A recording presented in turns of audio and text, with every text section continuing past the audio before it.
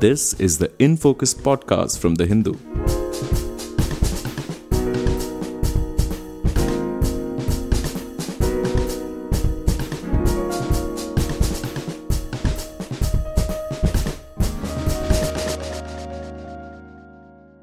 Hello and welcome to the Hindu's In Focus podcast.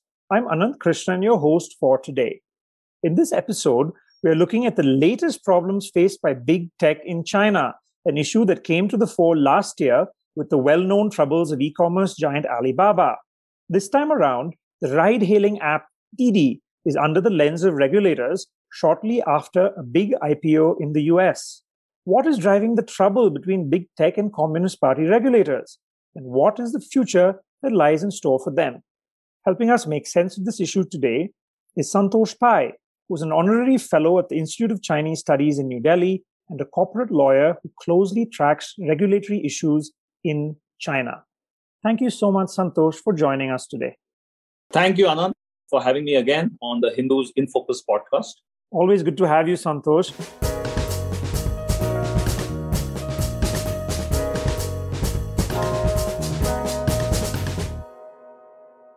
Just to begin, before we get into the troubles of Didi, the company that's been making world headlines the last week, just so our listeners have an idea, you're someone who's lived in China for a while and no doubt used Didi a lot. So give us an idea of what exactly is Didi and where does it fit in terms of China's big tech and tech ecosystem?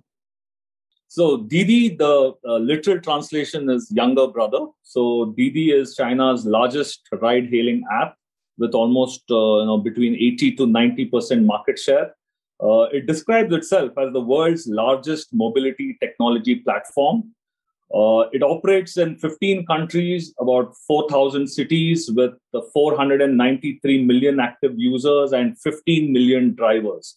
So just to compare it with Uber, Uber operates in many more countries, around 70 countries. But in terms of number of drivers, Uber only has 5 million. So about 1/3 of what Didi has. And Didi's major investors include SoftBank, Uber itself, because Didi happened to acquire Uber's operations in China, and Tencent. And Didi's also has other businesses, which include shuttle bus services, bike rentals, designated drivers, auto repair. So it's quite a big group in China's internet industry. And Santosh, it's safe to say that when it comes to transportation in China, it really has revolutionized mobility in China, given, I think, those of us who've lived in China, even say 10 years ago, and you had to struggle to get the traditional Beijing yellow taxis. This was, in many ways, this was a huge revolution, wasn't it? Yes, of course. Didi started operations in 2012. And as you rightly said, it started off just by taking the existing taxi drivers and linking them up on a platform. And then its plans got more ambitious. In 2014, it introduced its own cars, or what they call a fleet model, where drivers could actually get their own cars and start joining the platform. It went through a series of acquisitions, including its competitors, Kuaidi and Uber in China. And of course, in 2018 and 19, they ventured into autonomous driving and all other ancillary services like financing, auto repairs. So yes, they've come a long way in the last 9 years or so. And Santosh, as far as we knew, they seemed to be riding high ahead of this huge IPO that everyone was talking about in the US. So can you tell us what exactly happened heading into this IPO and then right in the aftermath of that? So Didi has been planning its IPO for a long time, and perhaps it was planning to list much earlier. But as it happened, it filed its IPO prospectus with the New York Stock Exchange on June 10th. And within a short period of 20 days, and this is important when we come to our discussion later, it was listed on June 30th. And it raised about $4 billion, which valued the whole company at around $70 billion, which is about 10 to 20% short of Uber's valuation. And just in between this period of filing its prospectus and its listing, on June 16th itself, China's market regulation regulator launched an investigation into Didi around pricing and competitive practices. And 4 days after its listing, the Cyberspace Administration ordered all the app stores in China to remove Didi, citing violation of data regulations, and it stopped new registrations on Didi, and it is now under a review period. So this was completely unexpected, and this has caused a lot of excitement in many quarters of China watching, because it not only has implications for the tech industry, it has geopolitical implications for the US-China relationship. And of course, data being in the center of it, it has implications for how China will treat data-related issues in the future.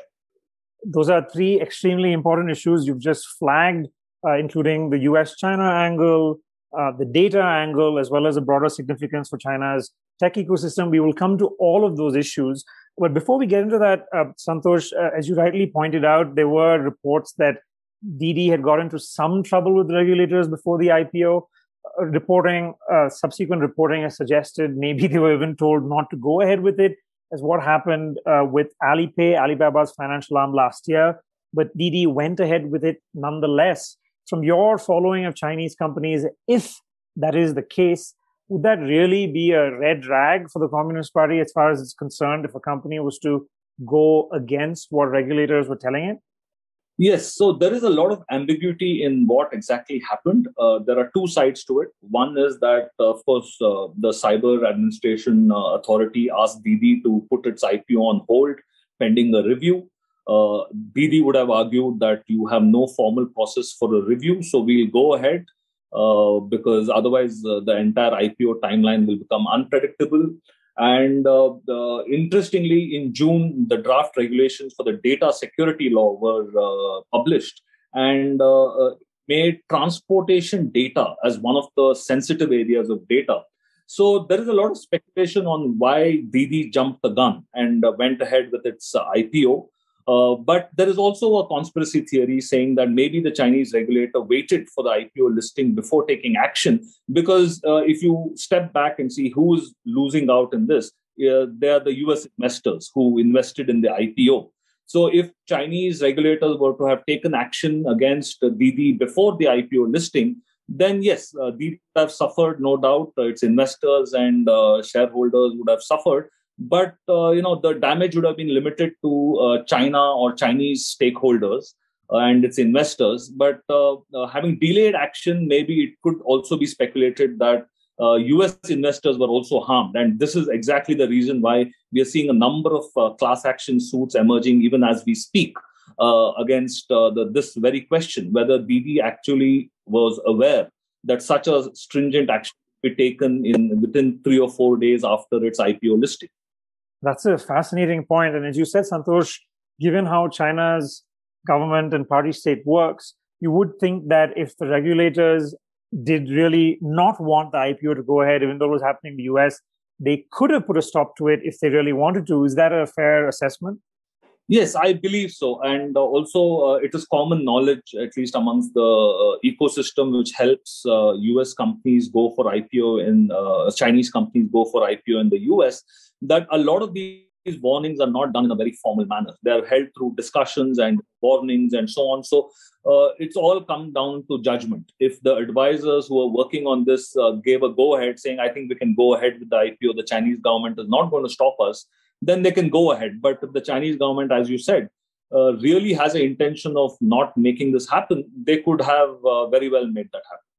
Coming to data issues, Santosh, you flagged that as one of the important issues that you saw tied to this current, in a way, tug-of-war going on between big tech in China and regulators. Some people said Alibaba's troubles were also tied to data.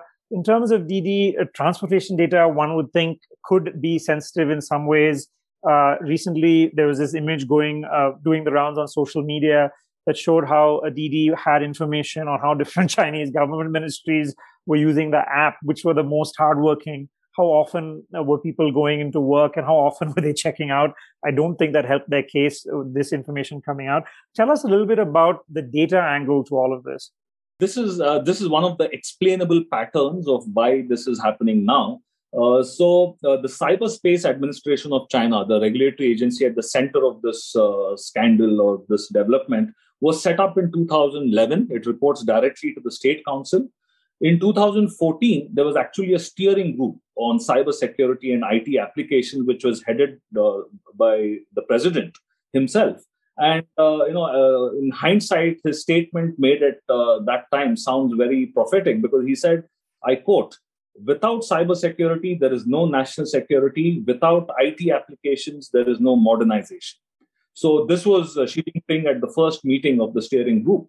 And the one more factor is that the CAC is headed by a very close associate of Xi Jinping who worked with him extensively in Fujian province. So, it kind of ticks all the boxes that data regulation is a high priority for the Communist Party. And then we come to June 2017, when the Chinese cybersecurity law came into effect, which for the first time propounded this entire principle of cyberspace sovereignty, and find the security obligations of internet products and service providers and so on. And then, as I mentioned, the data security law, which was published last month, will take effect in September this year. And this will actually focus on what kind of data can be processed within China or has to be processed within China, cross-border data sharing, and so on. So a lot of this detail is yet to come out. But what I was trying to explain is in the last 10 years, data regulation has been a priority for the Communist Party. So this is one of the patterns that Alibaba and Alipay and Didi, all these cases fit into this pattern that data is increasingly becoming a national treasure, especially after COVID. I think it has become the central focus of many businesses to kind of develop their business model. That's a great point. And I think you're right in terms of how it ties together many of the other issues we've seen with other big tech companies. Looking more broadly, how do you think this is going to impact how all of us think of China's big tech companies? Are they being told in no uncertain terms that they can't just function as private companies in the way that we assume private companies function? We, of course, know that about China, but is that becoming more explicit now, that they're being told that they have to be, to use the Chinese phrase, politically in the right direction? Are they being forced to take a stand? And how is that going to impact how they are going to be seen outside of China? Yes. So if you zero in on the internet industry itself, I think, again, there is a pattern there where we can fit in this Didi case, which is basically what is the core competitive advantage that the Chinese internet ecosystem offers.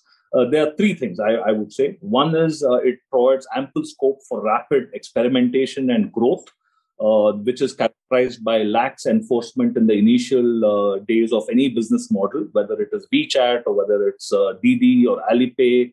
All of these benefited immensely from lax enforcement, because when they're in a experimentation and growth stage, the government normally sits back and doesn't really interfere. And of course, the biggest advantage they had is access to foreign capital, because you must remember that all these internet giants in China have grown on the back of funding from the US. They have listed in the US, they have raised vast amounts of money from foreign investors like SoftBank, and also listed on the US stock exchanges. So they have benefited from this gray area of the variable interest entity to have offshore structures and benefited from foreign capital. So after this, the next stage comes a case of regulation. So when the Chinese government says that, okay, you have grown enough, you're big enough now, you're a global champion, and because of that, you're also a big player in China. And that is when the enforcement really starts, and the state starts pushing back, and the regulations start covering all the unoccupied ambiguity. So this is what we're seeing. And I think what has happened in the last 1 year, whether it is anti-monopoly investigations or the fines which were imposed on various companies, or the self-investigation which was imposed on more than 30 internet companies in China, and of course the recent clampdown on Didi. So they all fit into this pattern of what the Chinese internet ecosystem has been going through. And Santosh, what do you think will happen going forward then in terms of Chinese companies that want to do IPOs and list in the US? Is the message that the Chinese regulators don't want them to do that and they want them to list in Hong Kong or Shanghai? Or is it that they want to be more closely involved in managing the process? If that's the latter, how is that going to affect how US investors then look at these IPOs? Yes. So this trend of Chinese companies going for an IPO in the US was for a long time was a badge of honor that a Chinese internet company had matured enough to list on the New York Stock Exchange, and even many state-owned enterprises listed on the New York Stock Exchange. I think as of today there are about 248 Chinese companies still listed in the US. So this has been a very long-term trend.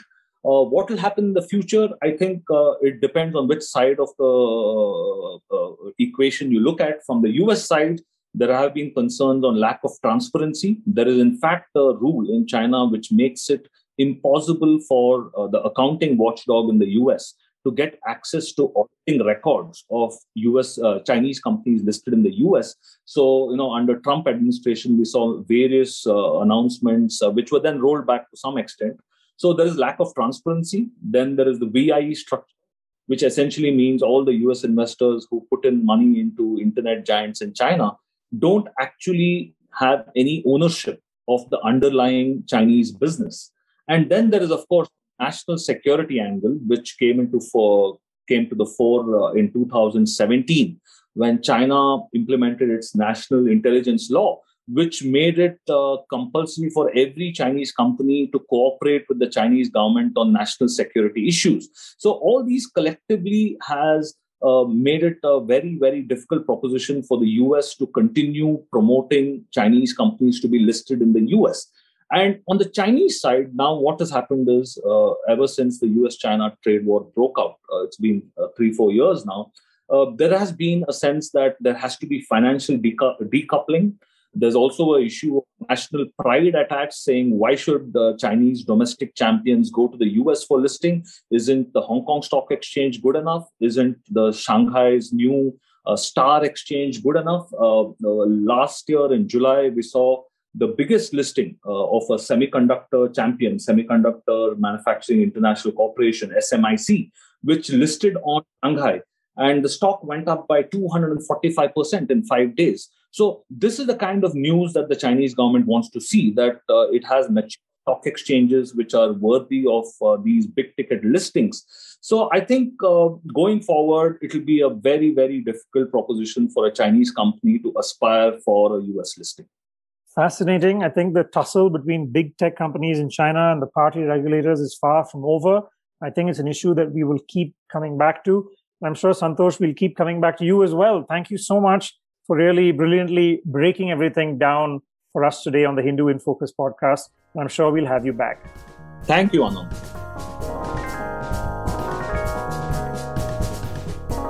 In Focus will be back soon with analysis of the biggest news issues. In the meantime, you can find our podcast on Spotify, Apple Podcasts, Stitcher, and other platforms.